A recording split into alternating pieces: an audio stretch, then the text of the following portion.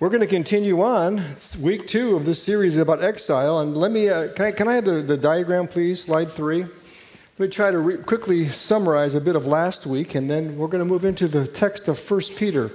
So what we're going to try to communicate as staff to the whole congregation over these next 2 years is around this picture. So around the outside of it, you see the phrase flourishing in exile. And what I'm trying to suggest in these first 12 weeks of the series is that Christendom has collapsed. Christendom is no more. What has been part of our culture for about 17 or 18 centuries is over. And something new is emerging, and the Christian faith, Christian traditions, Christian ideas have been moved to the margins, which is going to say a very good thing. So what we talk about is flourishing in exile, and we'll explain some more in just a moment. We want to focus on 4 values in all kinds of ways over these next 2 years. We'd like to invite you to try to find ways to grow in these 4 values. The first one, as was mentioned last week, is intimacy. Created for a deep connection with God. What does that mean, and how do we live out of that? And then secondly, we're going to know identity. We know who we are and whose we are. And don't hear what I'm not saying when I say this. But this is an important question for so many. Google recently came out, and Google now has in its work with people, we have now 100 different designations for sexuality. So as a culture, as a world, we're trying to understand what does it mean to be human and who are we? And so we want to go to this identity question. Do you know who you are? Do you know whose you are? And how do you live out of that?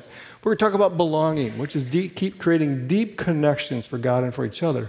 And then purpose, that we're being sent ones. We're being sent into culture to make a positive difference. How are we going to do that? In the white, in the middle, word and spirit.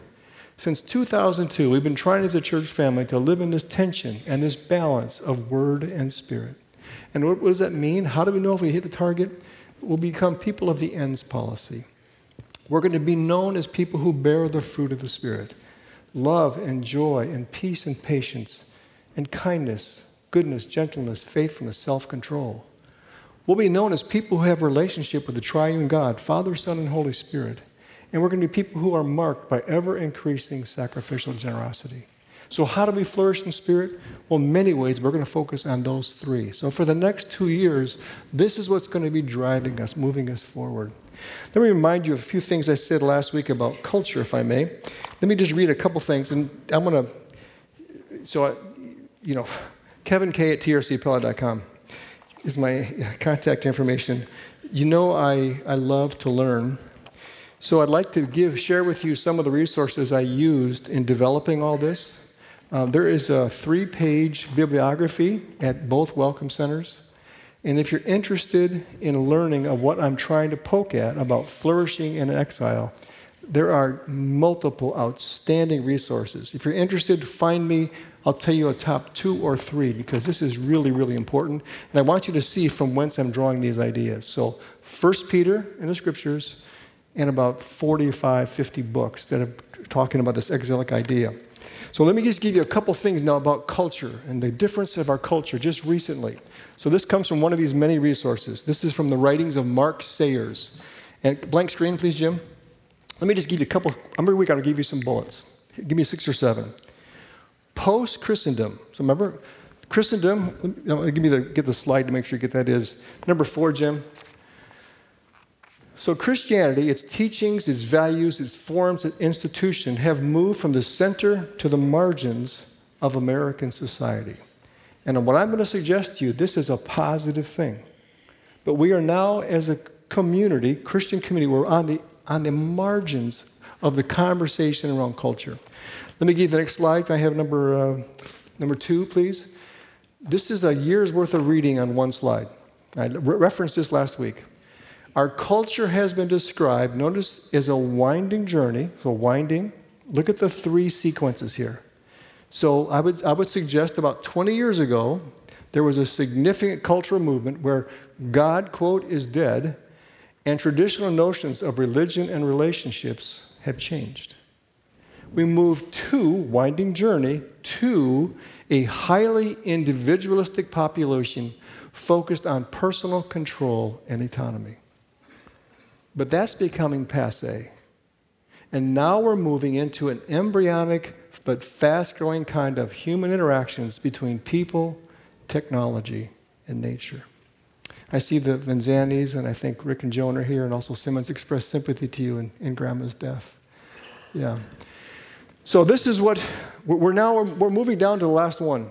And so much of AI, transhumanism, what's happening in robotics, all those kinds of things is some kind of a melding of the human person with technology and with nature.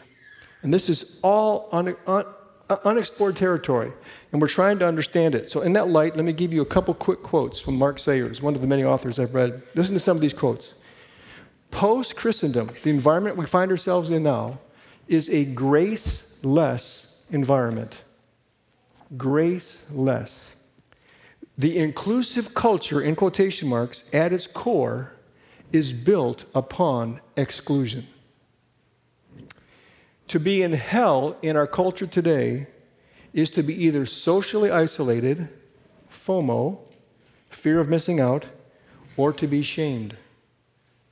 Why are so many people talking about suicide today?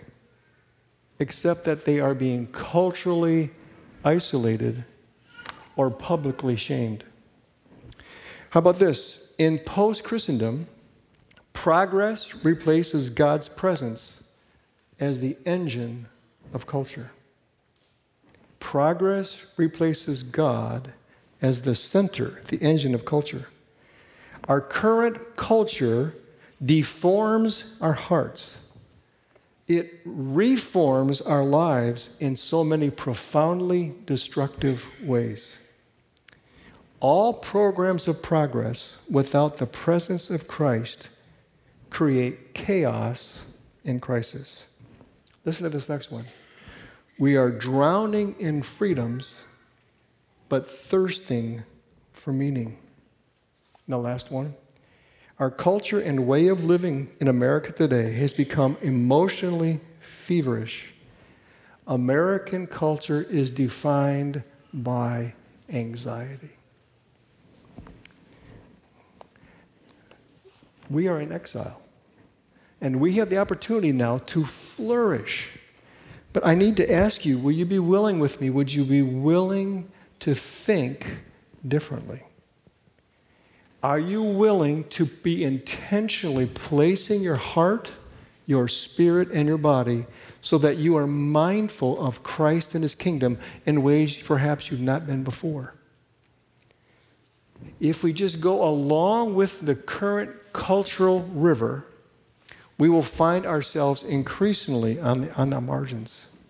And what we're being asked to do is to flourish. Now, let me just, before you get anxiety about exile, listen to these phrases from the New Testament. The Bible calls the people of God foreigners, aliens, immigrants, and exiles. This is not your home. And exilic people understand we don't live here. And so what book of Peter is going to be written to people who have lost so much. So really, really fast, they're right at the start of a time of persecution. Nero's the emperor, and he's decided that Christians can be a great foil for his desire to clean the city of Rome. So basically, real fast, I give you the culture. So in Rome at this time, the wealthiest people in the Roman culture were expected to pay for 300 days of festival, which meant nobody worked. You could have as much alcohol and as much food as you wanted, and they had these massive coliseums where they would do things like kill people, gladiators would fight, animals would eat people, that kind of stuff. It was just crazy debauchery. In that context, you have people move into cities like Rome. This is how cities were formed. On the first floor, there would be maybe a home of the wealthy people of stone, of brick. And above it, they would just sell tenements, wood tenements. It would go up 10, 12, 13 stories. Wood. So you're on the 12th story and you're cooking and you leave your fire burning. And the whole thing goes up in smoke. The whole thing collapses. They pull the bodies out, they pull the debris out, and they just build it again. Well, it's full of vermin and disease and sewage running through the streets. And it was horrible. Nero, people are complaining about Nero. They're not having enough holidays, enough fun. He's going to do some urban renewal. So you know what he did? He sends his soldiers out to burn down Rome. And people are mad, and they blame Nero. What does Nero do? He said it was the Christians. And all of a sudden, Christians become this persecuted minority. Now, from the words of Mark Sayers, listen to this phrase. In the coming years, we have the opportunity to become a creative, resilient, flourishing minority. We have, hear the words, creative, resilient, flourishing, but we recognize now we are on the margins. We're not the players anymore. So we used to think we were where we are. No, you can, oh no, this is awesome. I want to push. Back in the days of Leave It to Beaver, when I was a kid, we had this wonderful idea that America was a wonderful, everything was hunky-dory, when the reality was racism, sexism, all kinds of stuff was underneath the surface, was not dealt with, because we all went to church on Sunday. We all did the church stuff on Sundays. We acted certain ways in public, and there was kind of a general ethos that we embraced publicly, but very many people were not actively involved in a relationship with Christ. And the reality is, now get this, so many of us say the heyday of America, when America was most Christian. You know when people say that was? When the Puritans were here. You know what percentage of the Puritan in the population? 7%. According to the experts, how many people in America today are actually committed to Christ and His kingdom? 7%. So, Christendom has imploded. And what used to be the rules are gone. And we don't know what's going on. And we're moving toward transhumanism and technology and creation stuff, creation care, global warming, and all this stuff is mixing, and we don't even have a voice in the conversation. So we can say, oh, no, it's all bad, it's all bad, it's all... No, it's not. If you want, you find me. I'll give you some resources. Listen to these things. Never in human history have more people had access to clean water than right now. Never in human history have women had opportunity to be educated than right now. Never knew. I could go down a list after list. All these things are happening all over the world. The kingdom of God is coming in multiplicity of ways, and all we hear about is how bad it is, how bad it is, how bad it is, how bad it is. And we're in exile on the fringes. Oh, everything is bad. No, it's not. No, it's not. The kingdom of God is never in trouble, ever.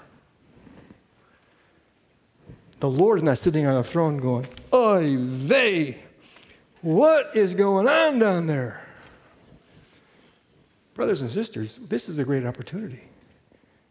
We have an opportunity to flourish. We need to recognize where we live, and we move forward. That's all introduction. Jeremiah 29, real fast. Then I want to go to 1 Peter chapter 1. Boy, I talked way too long already. Yay. So, these 4 verses, chapter 29, 4 through 7. And I'm going to probably read this, at least part of it weekly, just to remind us. We're focusing in Jeremiah 29, verses 4 through 7. 13 times in the chapter we use the word exiles. But look at verses 4 through 7. This is what God says to people in exile. This is what the Lord Almighty, the God of Israel, says to those I carried into exile from Jerusalem to Babylon. Build houses and settle down. Plant gardens and eat what they produce. Marry and have sons and daughters. Find wives for your sons and give your daughters in marriage, so that they too may have sons and daughters. Increase in number there, do not decrease. Also, seek the peace and prosperity of the city to which I've carried you into exile. Pray to the Lord for it, because if it prospers, you too will prosper. Because of time, I won't go through it. I gave you 9 bullet points last week. There are things from this passage that exiles can do and can be. Now, I want you to get this clear, though. I'm going to really push the next couple weeks. I'm going to ask you to think with me. You've got to say, Lord, change my perspective. Let me give you just For those of you who are much younger than I, you think, oh, here comes this old geezer again. Let me talk about FOMO for just a minute, fear of missing out. Our phones, our technology, which are such good gifts, but they have created in us the need for immediacy. We want to know what's going on now. We want a response to our text now. We want to see what's on Instagram now. We want to be communicating now. We're afraid. And what happens is we lose sight of the bigger picture. So what I'm asking you to do these next weeks is say, Lord, would you help me give a bigger picture? Let me see bigger than right here. So I want you to think about how debilitating and absolutely destroying this exile idea was. They lost their homes. They believed, the Jewish people believed God was present in his temple. The temple was destroyed. The 4,000 people in the first deportation, the women walked nose to nose, 700 miles through the desert. If they made it alive, they served in different capacities for the Babylonians. It was horrible. And into that context, you read these words. The Lord says, I sent you into exile. And I want you to pray for the city, the place I've sent you into exile. Because if it prospers, you too will prosper. So all of a sudden, he's saying, you got to think differently. Life is difficult. Absolutely. Yeah, it is. But you got to think differently. And that brings us to 1 Peter, because 1 Peter is going to turn us on our heads. So would you turn over to 1 Peter chapter 1, verses 1 through 12.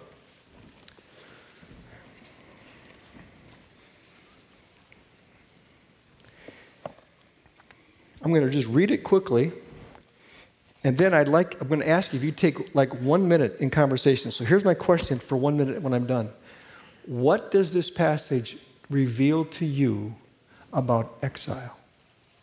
What do these 12 verses reveal to you about exile? And if you're open, if you're willing, could you talk together for just a moment? So 1 Peter chapter 1, verses 1 through 12. Peter, an apostle of Jesus Christ, to God's elect, exiles scattered throughout the provinces of Pontus, Galatia, Cappadocia, Asia, and Bithynia, who've been chosen according to the foreknowledge of God the Father, through the sanctifying work of the Holy Spirit, to be obedient to Jesus Christ and sprinkled with his blood. Grace and peace be yours in abundance. Praise be to the God and Father of our Lord Jesus Christ. In his great mercy, he's given us new birth into a living hope through the resurrection of Jesus Christ from the dead, and into an inheritance that can never perish, spoil, or fade. This inheritance is kept in heaven for you who through faith are shielded by God's power until the coming of salvation that is ready to be revealed in the last time. Now look at the idea of suffering here, the next 3 verses. In all this, you greatly rejoice, though now for a little while you may have to suffer grief in all kinds of trials. Here's the purpose. These trials have come so that the proven genuineness of your faith, of greater worth than gold, which perishes even though refined by fire, may result in praise, glory, and honor when Jesus Christ is revealed. Though you have not seen Jesus, you love him. And even though you do not see him now, you believe in him and are filled with an inexpressible and glorious joy. For you are receiving the end results of your faith, which is the salvation of your souls. Concerning this salvation, the prophets who spoke of the grace that was to come to you searched intently and with the greatest care, trying to find out the time and the circumstances to which the Spirit of Christ in them was pointing, when the Spirit predicted the sufferings of the Messiah and the glories that would follow. It was revealed to them that they were not serving themselves, but you, when they spoke of these things that have now been told you by those who preach the gospel to you by the Holy Spirit, sent from heaven. Even angels long to look into these things. People of God, the Word of God. Can we take 1 minute? What does anything stand out for you about exile? Okay, on your marks, get set. If you want to talk right now, go for it, please. Exile. What's it about exile there?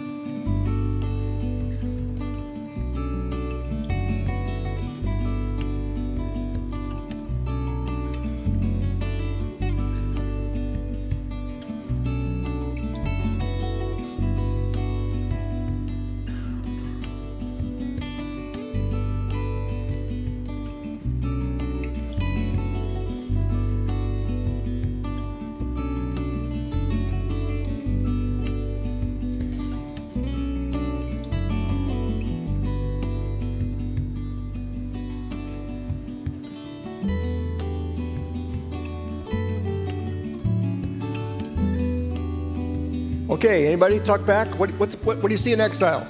Help me out. 1,000 of your closest friends. Here we go. What do you think? Yeah, Eric. The word exile sounds like this scary place. What's that going to be like? But right away it says, "May grace and peace be with you." So Eric said the word exile carries a scary note to it, but then the words grace and peace. So Eric, thank you. Well, listen to this. What are the two key words in Christian faith? Grace and peace. Why? Grace summarizes the source of your salvation. It's grace. We are saved by grace through faith, not by works, lest anyone boast. The source of our salvation is grace. And why is peace? Because that's the content. It's shalom. We have an eternal peace that is coming to us bit by bit, small amounts of time, often dependent on how open we are to receive it. Grace and peace, what it says, be yours in abundance. Where? In exile. While you're on the margins, may the source and content of your faith be poured out upon you. That's the blessing that he starts with. Thank you, Eric. Somebody else? Eric, Lau.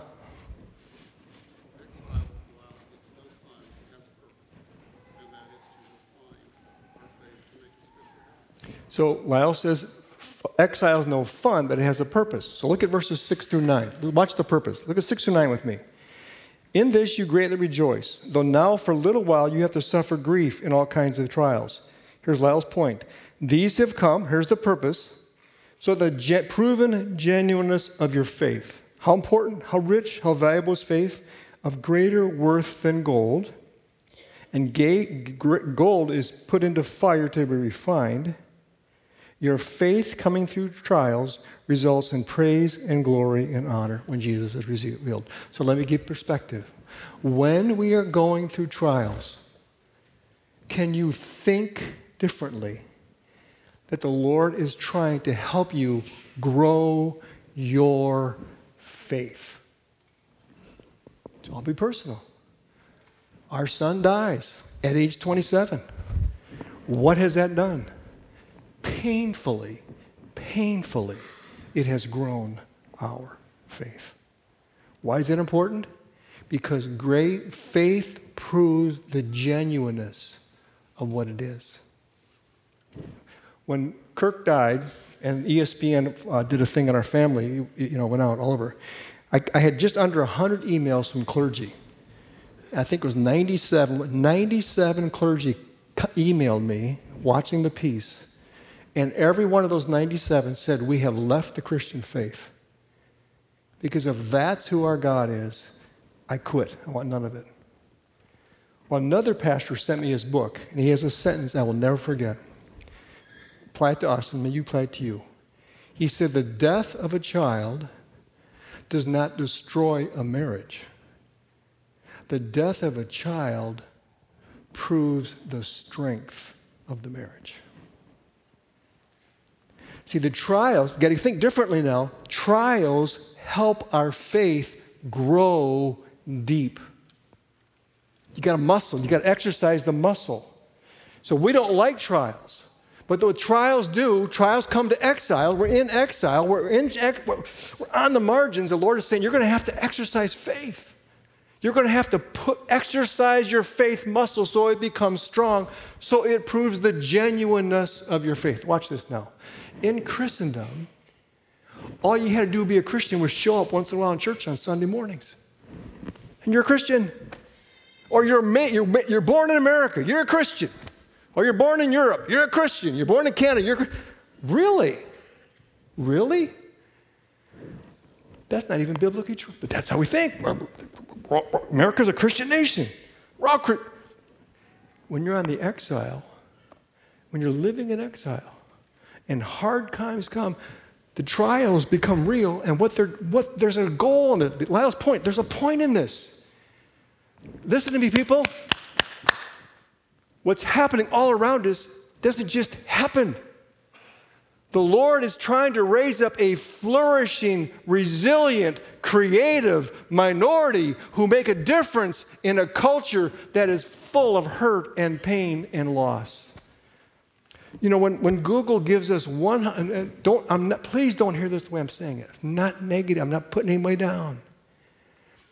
But if there are 100 definitions for personal identity, what does that tell us about who we are? We don't know if we belong. We don't know where we fit. We don't know if we count. We don't know if we have value. And what the culture needs is not some people saying, rah, rah, rah, rah, rah. It needs people who say, can I be your friend? Can I listen and care? Can I love and bless? All of a sudden, the trials and the hard times become these good gifts. Yesterday, Lane was inducted into the Hall of Fame. And so we went to this thing and we listened to different presenters. And one of the presentation group was a cross-country team. And the young women, 1971, would run about 6 miles one way and 6 miles another way for cross-country practice. And they would talk about how difficult and painful that was as young women to do this all the time. And the coach then talked about how that trial, that hard experience, that suffering, developed a group of young women who became lifelong friends, who became allies and advocates for each other through that trial of running these crazy 12 miles every other day. And I think that's what the Lord's trying to do with us. If we can recognize where we live and we see brothers and sisters who are going through different times and places and trials, then our opportunity is to be in relationship. It's not to send a text, it's show up in person.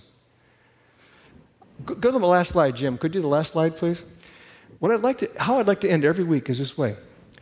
And we'll try it for 4 or 5 weeks, and then you can, by participation, do this or this. What I'd like to do is ask you at the end of every service for the next 4 or 5 weeks, could each of us say, Lord, I'm going to stop, I'm going to look, and I'm going to listen. And would you give me one opportunity to flourish for you? And when we regather the next week, before I start teaching, could I just ask us to share with the people who sit, we generally sit in the same area, could you just share how did you flourish this week? So I gave the example last service. You know, we all have busy lives and schedules and things, and I was rushing from one place to another, and I happened to walk through the square, and there was someone there who wanted to talk to me. He just wanted to talk to somebody. And I learned that this person had a speech impediment and has a difficult time communicating. So my first response was, the Good Samaritan all over again. It's like, and he wants to talk. And as he stuttered, it took a long time to communicate. But since Kirk has died, if you come and see me, I won't be watching my clock. I'm going to be with you until we're done. And this young man just needed someone to listen to him. He didn't need somebody to preach to him. He didn't need any help. He just wanted to be heard. That's an example of flourishing. Stop, look, and listen. Lord, how do you want me to flourish for someone this week? And could we share it? Well, let's go back to the passage. I got it. Oy vey. Here we go. Let's go to verses 3, 4, and 5, because I want to try to be perspective again. So he says, Eric over here brought us to grace and peace, be yours in abundance. I talked about that. Look at verse 3. 3, the word praise is to bless. So it's bless the God and Father of our Lord Jesus Christ. Let me tell you something really funny. Look up here a second. If you're a Jewish Christian, a Jewish believer, a devout Jewish believer, they have a Hebrew word for blessing.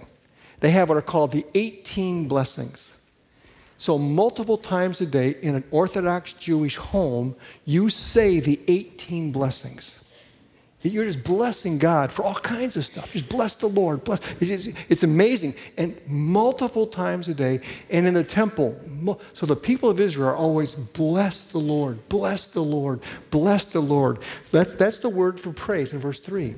So we bless the Lord, but why do we do it? In his great mercy, he's given us new birth into a living hope through the resurrection of Jesus from the dead. Meaning what? Christ died, Christ rose. Because of that, we have an eternal living hope. He explains it. An inheritance that can never be perish, spoil, or fade. What is being offered us through Jesus is an inheritance kept in heaven for you, who through faith are shielded by God's power until salvation that's ready to be revealed in the last day. What's he saying? You have an eternal hope and inheritance. So just imagine. You knew that when your dad died, your mother died, or whoever your executor of estate is, when that person dies, you have access to $1 billion. So someday, you will be a billionaire. That's what he's saying in those verses. You have an inheritance that is absolutely protected and safe. It has more value than gold. It is being kept for you. And then he says in verse 6, but you might have some trials. And the purpose of these trials is so your faith becomes real and genuine and strong, so that when Jesus comes back, you're going to be so pumped because everything that has been promised will be completely revealed. And your life of faithfulness, your life of faith is a gift you give to the King. That's why I say to you bazillion times the last 27 years, this is practice for the game that's coming. We get to practice now. This earth, the years we live on this earth, is practice. And when Jesus comes back and creates this new heaven and new earth, we're going to be for real. It's the real game. It's the real deal. How these last 3 verses end. It's interesting.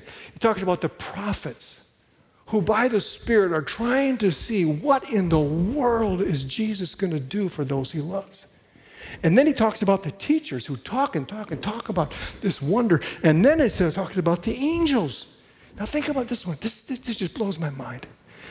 Remember I did the golf ball thing? Remember I did the series on trillions of universes? Remember all that a couple, 3 years ago? And I used the size of a golf ball, the size of a pea. So we have trillions of universes, galaxies everywhere.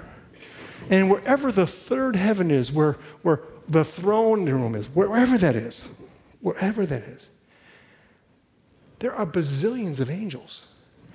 Just stand there thinking, why did Jesus go there? Why did he go to that pea in trillions of universes? And why did our King die for the idiots on that little pea? And the angels are going, what is going on? And what's he saying? Peter says, you have an inheritance, undefiled, without blemish, that will be yours when Jesus returns. So you're going to suffer for a little while. Expect it. And there's a reason for suffering. Know it. The Lord is trying to give you genuine faith, which is more valuable than $1 billion in cash. So that when Jesus comes back, he sees a group of people who have lived with an amazing, resilient, creative, flourishing faith. And what's he going to say to you? Well done. Well done. Welcome home. You ain't going to believe what I prepared for you. It's going to be so good and so long. It's going to blow your mind. That's a good word to an exilic people. Amen. So can I have the last slide again, please? This is what I'd like you to think about. If nothing else, remember, stop, look, and listen. Could you think about where could you be a flourishing person this week? And where could you honor the King of Kings? Would you pray with me, please? Let's pray. Let's take a moment for reflection and quiet. Would you ask the Lord what He wants you to take away from worship this morning? Would you invite Him to give you names of a person or a situation or a place where you're invited to exercise faith and where you can offer the gift of flourishing?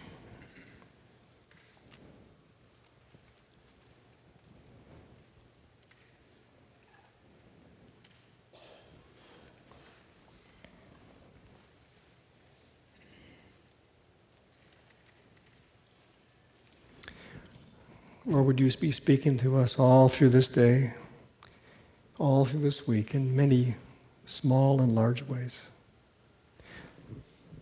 so that your kingdom comes and your will is done in Southeast Iowa, like it's done in heaven.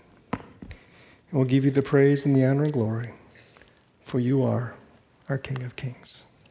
We pray in the mighty name of Jesus, our Savior, our Lord, and our King. Amen.